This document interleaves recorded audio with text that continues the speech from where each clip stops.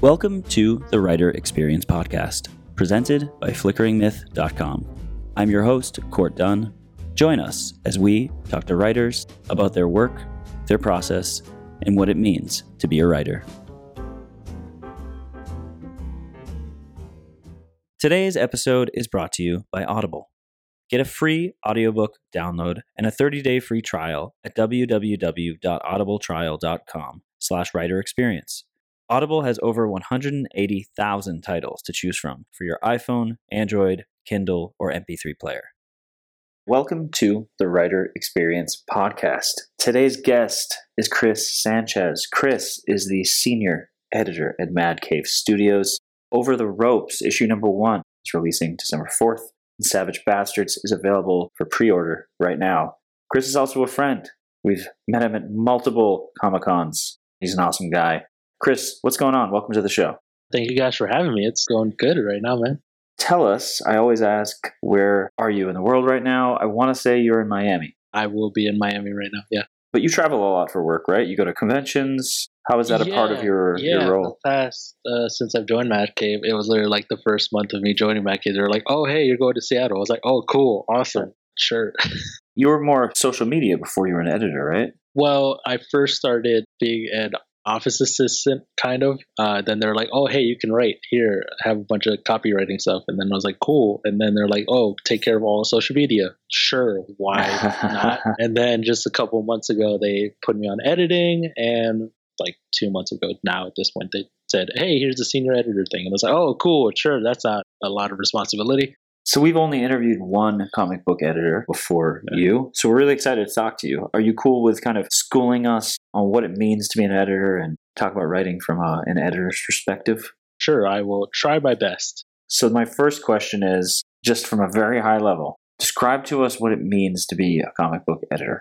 From a high level, it is a job about organization, really, really at the end of the day, because you are sort of the person communicating everything between everyone involved, from the writer to the artist to the colorist to the letterer, but even besides that, to the designers, to me coming in from like the publisher's side, just trying to match what the publisher wants from this IP or from the writer is getting from this IP, and sort of making sure communication between everyone is the best it can be, because there's only so much you can possibly do with like different people and different ideas going involved. But at the end of the day, your job is really to make sure everyone's on board to make this one project be as best as it could be.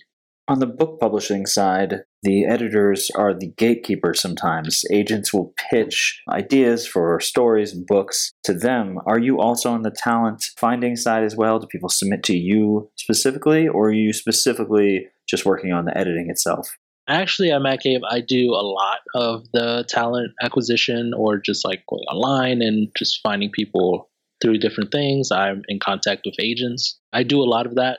Yeah, mostly because I am more plugged in social media wise in that angle than other people on the editing staff. So they're like, oh, hey, usually he's the one who knows like the one writer that's off to the side that, is very good, but maybe hasn't gotten to play from like major publishers, and it's like, oh, hey, maybe we can try him out, see what's going on there. Tell me, what skills make for a good comic book editor? What are the qualities that have led to A, you getting this role, and then B, to you being successful at this role? Patience is probably a big one, because you're dealing with a lot of deadlines and a lot of different people and dealing with a lot of different ways of people working, especially with freelancers that have multiple jobs or have like one main job and then they're doing this on the side. So definitely patience, as well as finding out compromise and finding out ways to talk to your writer and talk to your artist and seeing the story from their perspective and seeing how we can sort of make both of our visions come true, or if they're the same vision, how we can improve upon that and make it as best as we can, because at the end of the day, that's really what you're trying to do, is trying to make the best possible project that you can put out there and be like, hey, we did our best here and we're really proud of this work that we're putting out, because that's what we as a publisher want, and that's as anyone who freelances or wants to put their work out there wants. They want their best version of that project to be put out there in the world. Did you always want to be a comic book editor when you set out to work in the comic book industry and started working for Mad Cave? Is that the path that you wanted to pursue? Are you a writer as well? What's your trajectory? Growing up, I always loved storytelling, no matter what. I was the kid in back class just reading all the time. And I never knew what I wanted to do until like senior year, when I was like, oh, hey, there's really one, like I like writing, and I really loved working with people, like on just workshopping and different stuff like that. So I was like, maybe I'll try this out, go to like creative writing and stuff like that. And while I was at school for that, I really, really enjoyed, most of all, was the workshopping and like working with other people and really breaking down a story and breaking down pieces and making like those individual pieces better and coming up with not better ideas, but making other people's ideas work better in the context of the story. I really love that aspect of it. So when I went looking for work or whatever, and I've been reading comic books since forever, and serial storytelling, I think, is some of the best storytelling, in my opinion. So I really, really saw that, oh, hey, Mad Cave, this independent publisher, is looking for people. Cool. Interviewed, got hired. And then when editing came up, just as sort of a need for the company, Mark London, our CEO, was like, oh, hey, we at the company see your work and we trust you to like be a part of this editing thing. And they gave me like big projects and a lot of stuff that you won't see until like later into 2020, which is kind of sad when you really see how far in advance publishing goes. And like there's stuff that I've been working on for about 8 months or so, or stuff like that won't be seen until like later, deep into 2020. But yeah, no, it was as soon as Mark gave me like, oh yeah, here, try on this editing thing, and I put on that hat, it was like, oh, I like this. Well, congrats first off. Before we get into the actual editing process, you were talking about how you find talent. Tell us, for those writers who are listening, for those who are maybe interested in submitting their ideas or their work to Mad Cave Studios, how do they get that into your hands? How do they get in consideration to maybe either pitch their own idea or work on one of your books? I know you guys have a yearly talent search, right? Yeah. So before I talk about that, I want to talk a bit about what Mad Cave is. Sure. Because as far as pitching goes, we're a little different. We're a closed house, which means all of our IPs sort of pitches come in-house, and then we like sort of give those pitches to freelance writers, and we develop them together. So it's not really like you can pitch a story to Mad Cave. You can pitch yourself to Mad Cave, sure. Got you. So that's just how the company has grown and how it's been. So talking about that, we do have a yearly talent search where we pick an X amount of writers and artists and give them basically the opportunity to write a spec script based on one of our IPs. If you don't know what spec script is basically like you see a series and you write sort of like another chapter or another issue of that series, and then you submit that in. As part of the talent search, I was part of it this year. So me and Chris, our editor-in-chief, the other Chris, because there's two Chris's, because we'd love to be complicated. We, and Mark and everyone, we sort of got together and picked 4 writers for this talent search thing, and we're giving them series to work on based on like our IPs. So that's one way. We usually do it like every summer, and we plan on continuing doing that until ad nauseum, really. And as far as besides that, I'm always online looking for portfolios and looking for stuff.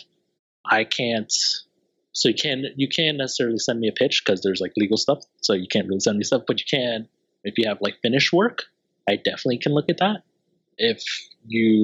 A lot of my stuff is based like, if I see good people making good comics and I read a good comic, I'm the first one to go into that credits page. And if I don't know the name, I obsessively look them up and see what else they do. Not because it's part of my job, also because I love good comics. And if a person made a good comic, I'm going to read more of their stuff.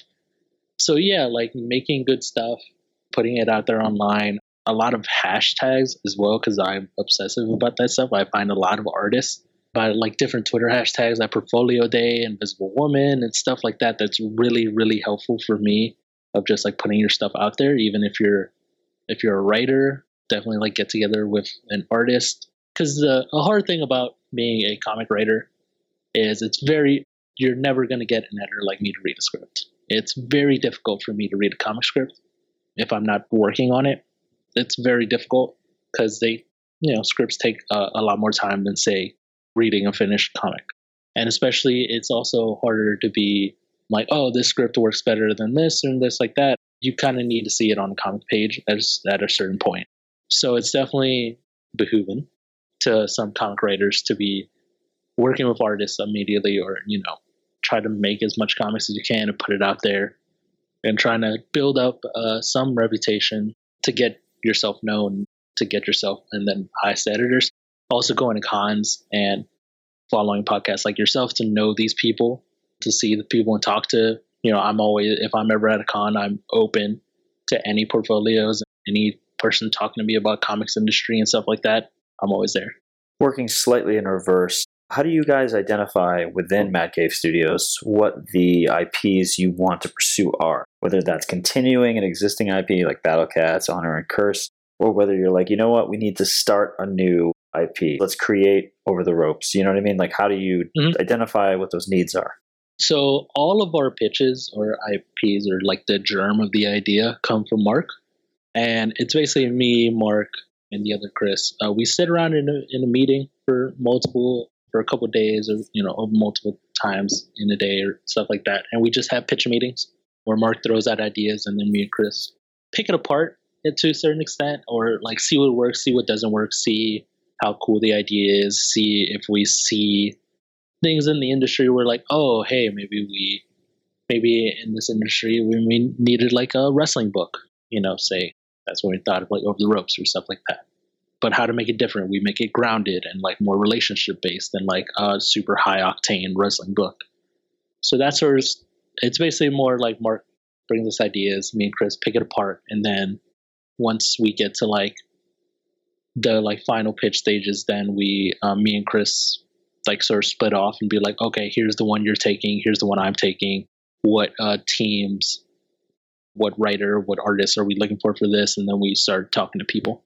Are there any other factors, going back to finding writers, are there any other factors that come into play besides their actual writing abilities, whether that's their social media presence or...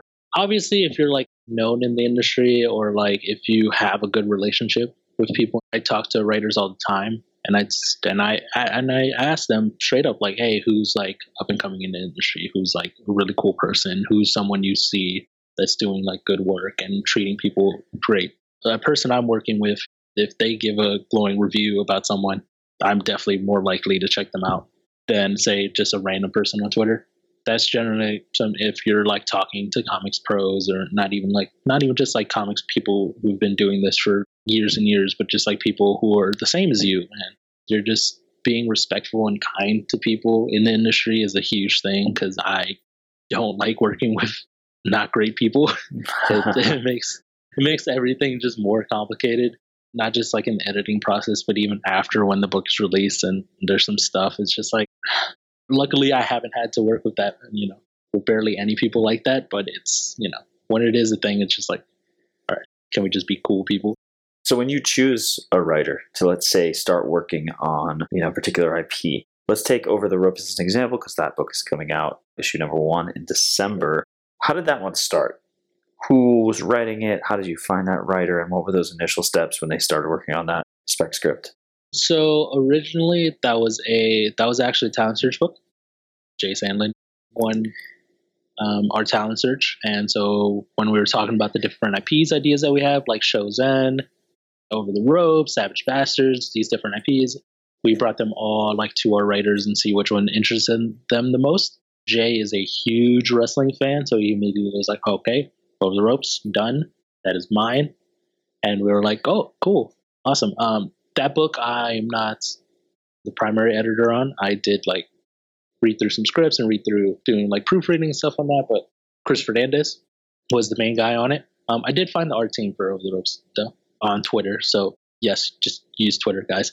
But Over the Ropes, it sort of came, how all our pitches come about is we have just a pitch document, which depending on the pitch is more detailed or more open, depending on how much we trust the writer and we trust the people working on it.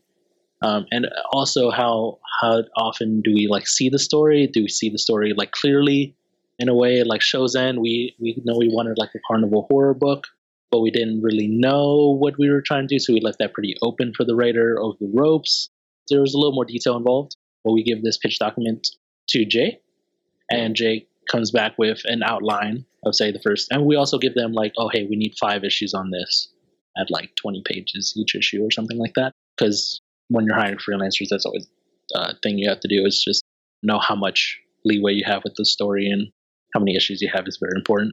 So with Jay, we gave him this pitch document, and once we give him the pitch document, he gives us an outline for the 5 issues. Depending on there, it either goes into like breakdowns, which like we want an issue page by page breakdown of how you're seeing the story. Obviously, stuff can change in scripting, but generally we like to do that just to make sure everyone is on the same page and we're all doing the same thing. And once we get to scripting, it's actually easier for the person if they know page by page, and then that goes into the scripting process.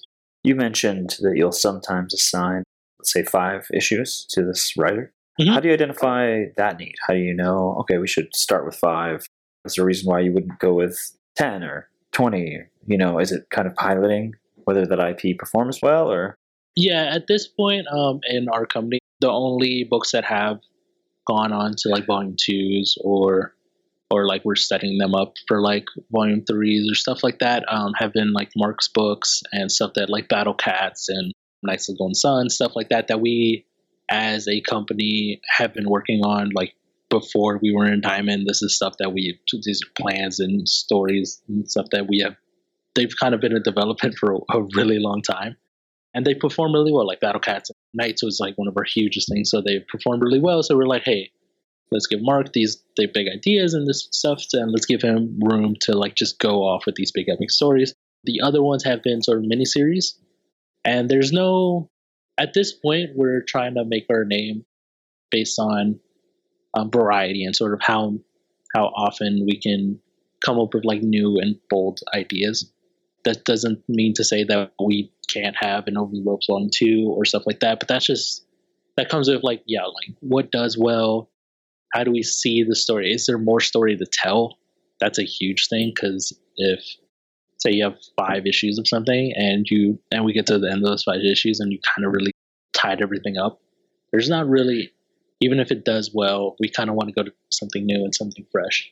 I'm sure we'll take that writer or that artist or someone who did that and we think they're great and we think they're doing a lot of good work, then we would definitely put them on another book, like Anthony on Chosen. We loved working with him, and he's working on something else for our company right now. So yeah, it really depends on just like, what do we see in the market, how the book performed, did it end strong? Ending strong is a huge thing, because from issue 1 to issue 2, you're going to get that huge loss in sales. That just happens to everyone across the board.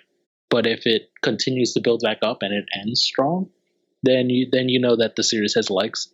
So yeah, it really is a lot of different variables.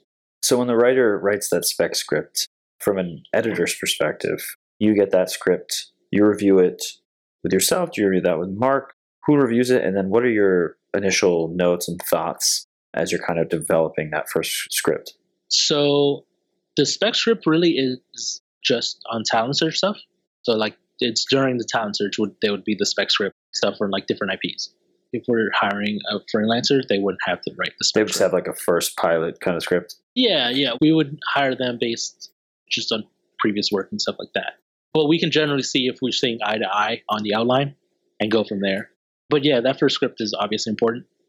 But as far as like spec scripts and stuff like based on talent search stuff, everyone in the talent search, everyone's script gets read by either me or Chris Fernandez, at least this, and then me and Chris pick,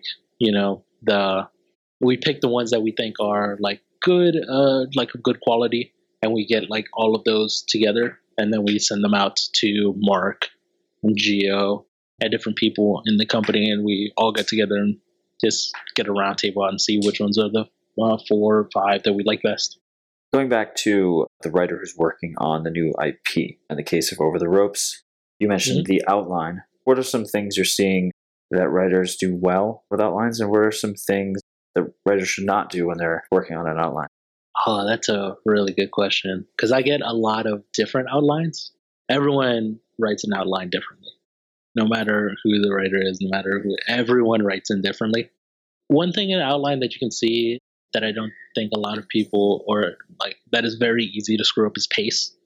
pace is a huge thing, an outline of like just how much is happening in a story, and either is it too much happening in one issue or not enough happening in another issue, and spacing that out, making sure that you're ending an issue as strong as you possibly can so you can carry that over to the next issue is a huge thing that you definitely need to, and that's especially true in comic books where each issue you're getting like every month, so you definitely want to carry over that interest over to the next month.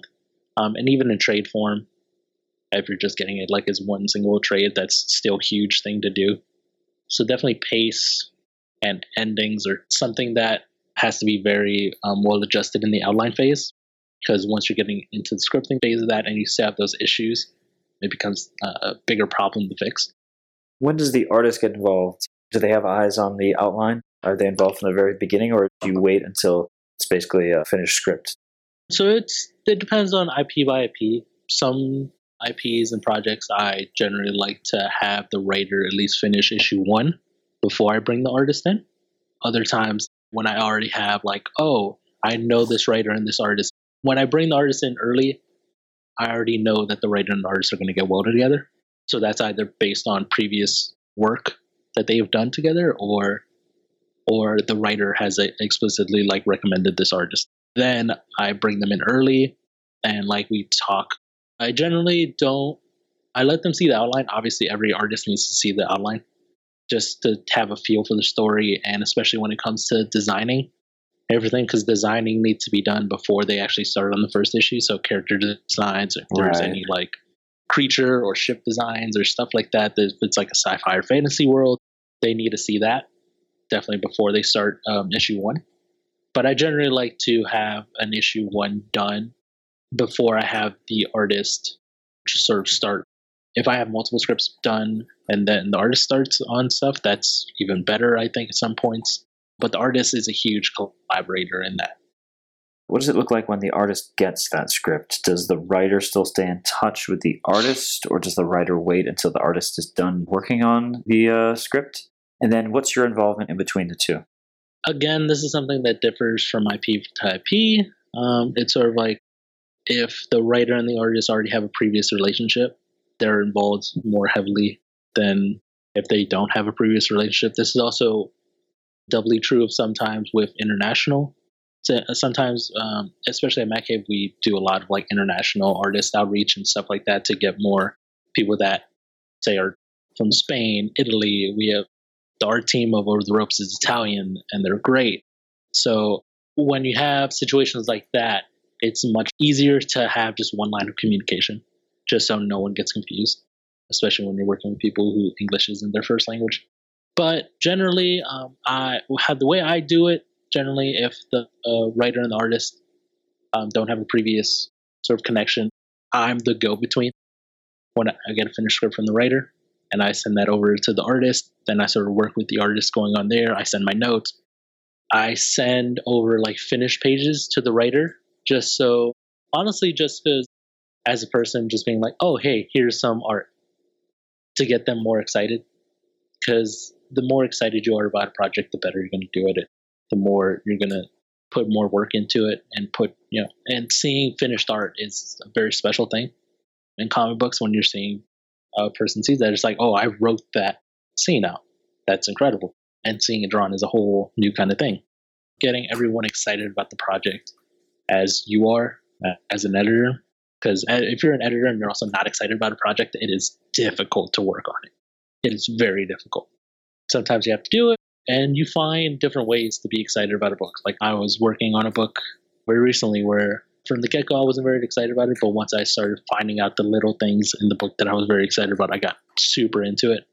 But yeah, you're either as an editor the go-between, or you're just a person in the group, sort of like managing the writer's room in a way, but you're like talking about a writer and artist who see things differently sometimes.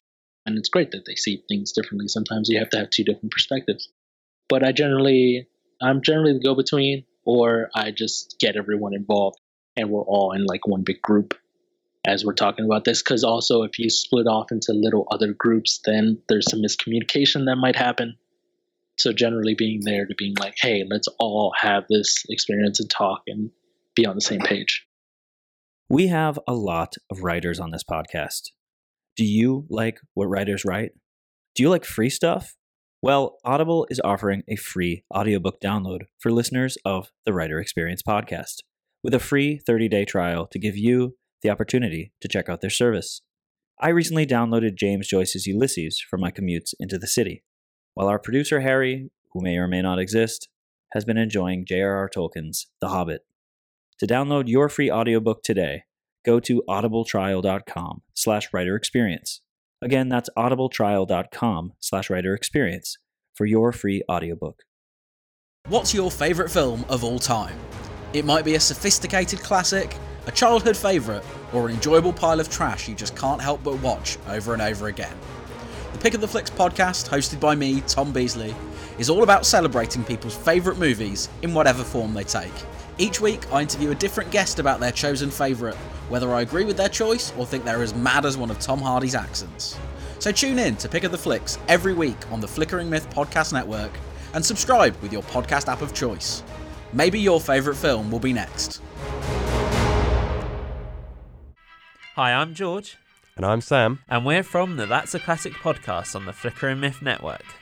We both bring 3 films each from a certain genre, and we battle it out to find out which is the ultimate classic. So you can listen to us on Flickering Myth, iTunes or Spotify. Check out what classic we choose every week. So you mentioned that outlines don't usually have a standard format. What about scripts? Is there a particular script format that you would love to see every time? I know there's different types, Marvel method, etc. What's your take on that? Oh man, I would love it. Script formats. Man, I would love that. Every writer has not very different ways of writing scripts. Well, I've seen a couple that are very different, and I had to be like, man, this is not. It's just because every script has a different way of reading it, and then something you might not know about an editor is you're not working on one book at a time. You are working on 4, 5, 10 books at a time with different art teams and different writers and different all this. I'm working right now on 9 books. So that's something you might not know about. And so when you go from one script to another and they're very different, like the way they label dialogue. I have a person right now that's writing who comes from a film background, and they kind of write like a film script. And it's still like paced and like the descriptions are very comic book. But like the dialogues is in like different places and you kind of don't know how this will fit on a balloon sometimes.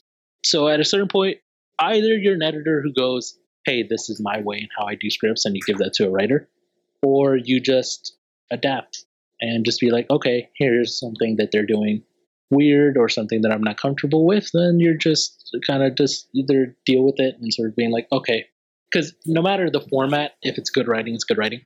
That's just what it is at the end of the day. Once you get more into it, you're like, you can see a script and be like, okay, I got this. There's no problem. No matter if it's like different from like my preferred version of a script, either way, as long as their mechanics and good writing are down, you shouldn't have a problem. You mentioned your notes, the notes that you send to writers and to artists. How do those differ? And also from a writing perspective, is there an art to writing those notes that you send to maximize the results? I would say never send only bad notes. Always find something in that script. If something makes you laugh or something really hits that emotional beat that you're looking for, tell the writer immediately. Just say, oh, hey, this beat really worked well. Oh, this line of dialogue is perfect for this. Always send those good notes in with like the ones that are like, maybe let's not. Maybe we can cut this line for space, or maybe these 2 different balloons that you have in different areas are saying the same thing. Maybe you can just set down to 1, or this camera angle that you're choosing is a little wonky that you're putting on the artist here, or there's 2 different actions happening in this panel that's not going to happen because it's one static image. So those are an art to writing them is balance, really. Always having good notes in there, always finding what you really like about it, as well as like the stuff that could be improved. Me personally, I like to try to make it as much as something we both can do better than just like putting the onus on the writer. So I like using we and stuff like that just to be like, we're both in this together. So like any mistake that you make is on me for, not catching it. Or say we had a mistake in the outline process. and I catch it later on, I definitely be like, oh, hey, my bad. Let's see how we can make this better. I like to be as much about the project as we are together in this, then you're basically on your own and I'm critiquing your work, which no, this is as much a collaborative process as it is just you coming to me with stuff. Like, no, we are into this together. What can writers do and artists do when they're working with you and they're getting those notes? What can they do to make the process more smooth? How can they help an editor get the book to its kind of finished place? Being accepting of notes, definitely. If I say something, it's for a reason. I'm not saying stuff just to make my quota of notes. And if you see something differently, be open to communication is a huge thing. Be open to like, oh, I don't really understand this. No, maybe we can talk about it. That's a huge thing. If you don't understand, definitely don't accept it outright. If you don't agree with it, definitely be like, hey, let's have a conversation about this. Let's, you can be the one to be like, hey, can we have a Skype call? Hey, can we have a phone call? Be that person, because as an editor, I'm working with so many people that sometimes you can be a little lost and like, okay, I'm good with that. I'm good with that story, when really you might have an issue with something. I might not be able to see that. So definitely be open and be honest, and be a person who trust your editor to be open with you as well, and trust them to be accepting that there's a problem here and that we can resolve it just by having a conversation. When do you know that a book is completed? When do you know it's really ready to go to print? And then what are those next steps when you have to get to the promotional stage? I assume you're also working on that. I know it's completed when the deadline's due. No, but really, it's the book. It's easy because lettering is the last thing. So once everyone is given a lettering pass and see how the book flows and stuff like that, and generally, like, okay, if you read it and it's the best possible thing that it can be, usually you have deadlines that make it so it has to be the best possible thing. But if you're doing your job right, there's like, okay, this is the more. Sometimes people early Mad Cave had this problem where we would correct up until the umpteenth moment that it has to be done, and at a certain point you just got to be like, okay, I'm done. I have to move on. I made this baby, and it's as cute as it's going to be. There's nothing I can do here. If I do anything more, I'm just going to throw out some good stuff along with some of the bad stuff in there. And you have to learn to let go. So at a certain point, you're just like, all right, done. And then once you're done with like all of that, with the actual content of the book, then it goes over to like designers for like designing the book, the interior, like sort of like how are the credits going to look, what's going to be in the back of the book, if there's any back matter or ads that have to run through it. And the promotional aspect, we have a great PR manager in Alex. Alex is we brought him on board a couple months ago, and he's been instrumental in just like advertising and making sure social media is on point and getting assets from the design team of different art pieces and like character bios and stuff like that. And as an editor in that process, you are the one that has to deliver all those assets. You have to deliver sort of like the different character bios or the different little shots of characters. The covers are a huge thing in comics. So you have to be well aware of like what are the covers and sending them over to like the respective people, as well as how we always have marketing meetings for every IP, and all of us are sort of in those meetings of just like, how are we going to market this book? Is it a revenge story? Is it a coming of age story? Or are there any taglines or like social media pieces that we can use for this? What makes this stuff unique? So you're a part of the process. And then as far as your career itself, you mentioned that you work on a ton of books at once. What's the next step for you? What's the end goal for you? Walk us through what we might see from you kind of in the future, or what would you hope to see? I have a really, really big project coming out of Mad Cave that I've been working on for a long time. And that's, we're set to announce that early 2020. I can't really talk about it, which really is just a big thing about publishing, where you're working on a bunch of stuff, but you can't really announce it until like so far in the future. But I have a really big project that's going to be a huge thing for Mad Cave as a whole. So I really can't wait to announce that. That'll be a huge thing for us as a company and for me personally, because that is something that I have been top to bottom in charge of and like in control of, and that is sort of my baby in Mad Cave. When like I have other like Mad Cave projects that I'm doing, but that is sort of my contained sort of like curation of something very special and cool that I can't wait to tell people in a couple months.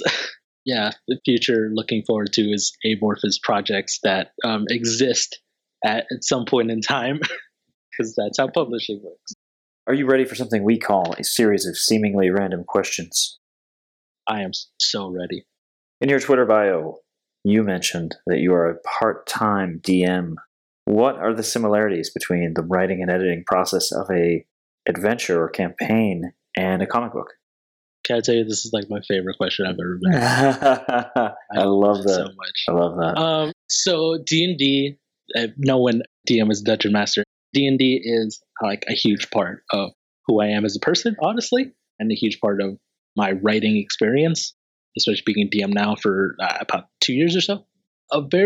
So D&D is based a lot on characters, which is why I love it so much and how it reflects just like writing for a novel or writing for comics or something. Because characters are at the forefront of the story.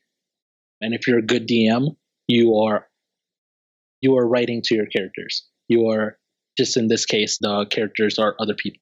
And they come up with their own sets of dialogue and different stuff, but you are the one that are creating these scenarios specifically for these characters, because that is on you to do this.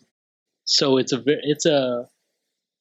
sort of a challenge of being there for your characters and making sure that the best possible story is being told about the characters that you don't control.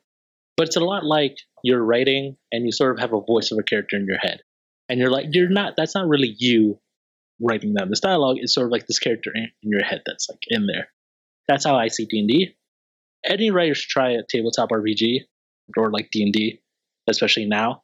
It is instrumental to who I am as a person, and it's helped me so much in my writing and in editing and everything. Love that. If you could suggest a question for one of our next guests, one of our writers coming up, what would you ask and why? How much sleep do you get? That's a good one. Yeah. It's not a lot over here. Which leads me to my next question. How much sleep do you get? Oh, man, on a good day, like 4 hours of sleep. I've always had trouble sleeping, and with work now, it's even worse. But yeah, 4. It's pretty good. Wow. 4 is like a nice long nap. If you just trick yourself into thinking that it's a nap, you're good to go. Then you can maybe have it more than once a day. Next question. If you could be any of the characters that you've edited, who would you choose and why? Oh, I can't talk about like nothing that I've like personally like top to bottom edited has been announced yet. So that's a very hard thing to do. But there is one that you're thinking of. Oh yeah, for sure. There is one. We'll have to have you back on the show to tell us. The next question you can answer. If you could work with any writer, living or dead, and take them to any fast food restaurant, which writer and which restaurant and why? I think when I was on this show kind of previously in the Con podcast, you've asked me this before. Oh yeah, that's right. You have another opportunity to I said Tilly Walden then because she's perfect in doing everything right in comics. But to give a different answer, Brian K. Vaughan. Brian K. Vaughan has been huge for my life, with Y the Last Man in Saga and Ex Machina and all these great things that he's written. And the thing I love about Brian K. Vaughan's characters. I don't know his dietary preferences, but I would love to have a burger with Brian K. Vaughan if he allows me to. Love that. Just any burger? Yeah, just any burger. If he wants to have a veggie one, I don't know. He lives in LA. I don't know his dietary preferences, man. Next question. If you could take a year off, what would you do? I would travel not for work. That's what I would do. Because I travel a lot for work, and I go to Seattle and I see the inside of a convention center for 12 hours. And after that, like you're either like going to a bar or you're just like crashing. So I would like to be a tourist. Yeah. Next question. Just in general, if you had one piece of advice, how would you suggest that aspiring or up-and-coming comic book writers get their foot in the door? I don't want to be cliche and just say make comics. Find out who in your industry is willing to talk for extended amounts of time. Everyone in comics is busy, but we're all usually open to like, oh, can you have I just have a set of questions to talk to you or something. Just, set some time up and be nice to everyone in comics, except for the people actively being like destructive. Just don't talk to those people. Just be nice to everyone. I see plenty of people on my timeline that are just good people in comics, and I am way more likely to talk to them than I am someone who is just being like rude and something like that. We've met multiple times at New York City Comic Con. How do you suggest that writers and editors, anyone in that industry, maximize their time and make the most of it, whether that's networking or, checking out a panel? I might have asked you this while we were there, but Sure. What would you suggest? Don't go in looking for a job. Go in looking to make friends.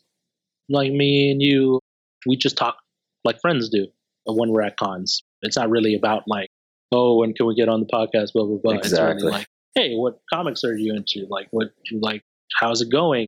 Be genuinely interested in another person's life and ask questions not about work, but about what comics are they into? Like what, stuff in the industry do they see that's like makes them happy, and get them talking. Like if you come to a show and talk to me about Giant Days for the first time, I will talk to you for an hour if you need me to. Just, and how sad I am that it's over. Just, be interested in other people and make friends. And because once you make friends, one, you're more likely, like me as a person, just to be like, oh, hey, I'm getting a team together. Oh, that guy's like, he's a cool dude to work with, or I would expect him to be a cool dude to work with because I am friends with him, or he was friendly to me, or he was genuinely interested in like what it is, not just about, oh, hey, can I pitch to you? Oh, hey, can you look at this? Again, you can do that, and that's not a bad thing to do if you're looking for actually making lasting relationships with people, which is a good thing to make. To not just get like a job, but get multiple jobs. That's a huge thing. Oh, and just, making comics people are usually cool people. And, everyone can use another friend. Another question. If you could choose one learning or insight from your career to pass along to those writers listening, you've given a lot of gems on this episode today, but is there one thing that you would say? If you're writing for comics, do it because you love it. It's not a bad thing to write for, say, I'm writing a comic to write for TV or write for film, or I'm writing this comic to turn into a film script. But genuinely love the form. And, if you're going to do it, read a lot of comics, read not just comics as well. Be diverse in where you're getting your storytelling from, because you never know when that idea for a character is going to pop in, like say you're reading a novel or anything like that. Just, if you're in it, be in it to love it. The last question. Harry, please provide a drum roll. It's a real drum. Improvised. Please hand me the envelope. Oh, this is a real process. Jeez. Yes. The envelope is being delivered over slowly. Okay, I'm opening the envelope. Do you think there's a real envelope? No, I do not. Wow. You'll never know. Question from the envelope today is, did you have fun today with us? Yeah, I had a blast. You guys, this is awesome. I got to talk about comics for an hour. That's fucking great. We also really had a blast. Did you want to plug anything upcoming? Obviously, Over the Ropes is coming out in December. I want to shout out the exact date, which was December 4th. Anything else you want to plug? No, man. Just, Mad Cave Studios, we're doing a lot of cool and interesting stuff. And I can tell you, like, how, big our 2019 is, our 2020 calendar that we kind of just finalized the last couple of weeks is going to be huge. There's going to be a lot more stuff, and just look out for Mad Cave. We're indie publisher, but we're doing cool stuff. Also, Savage Bastards available for pre-order now.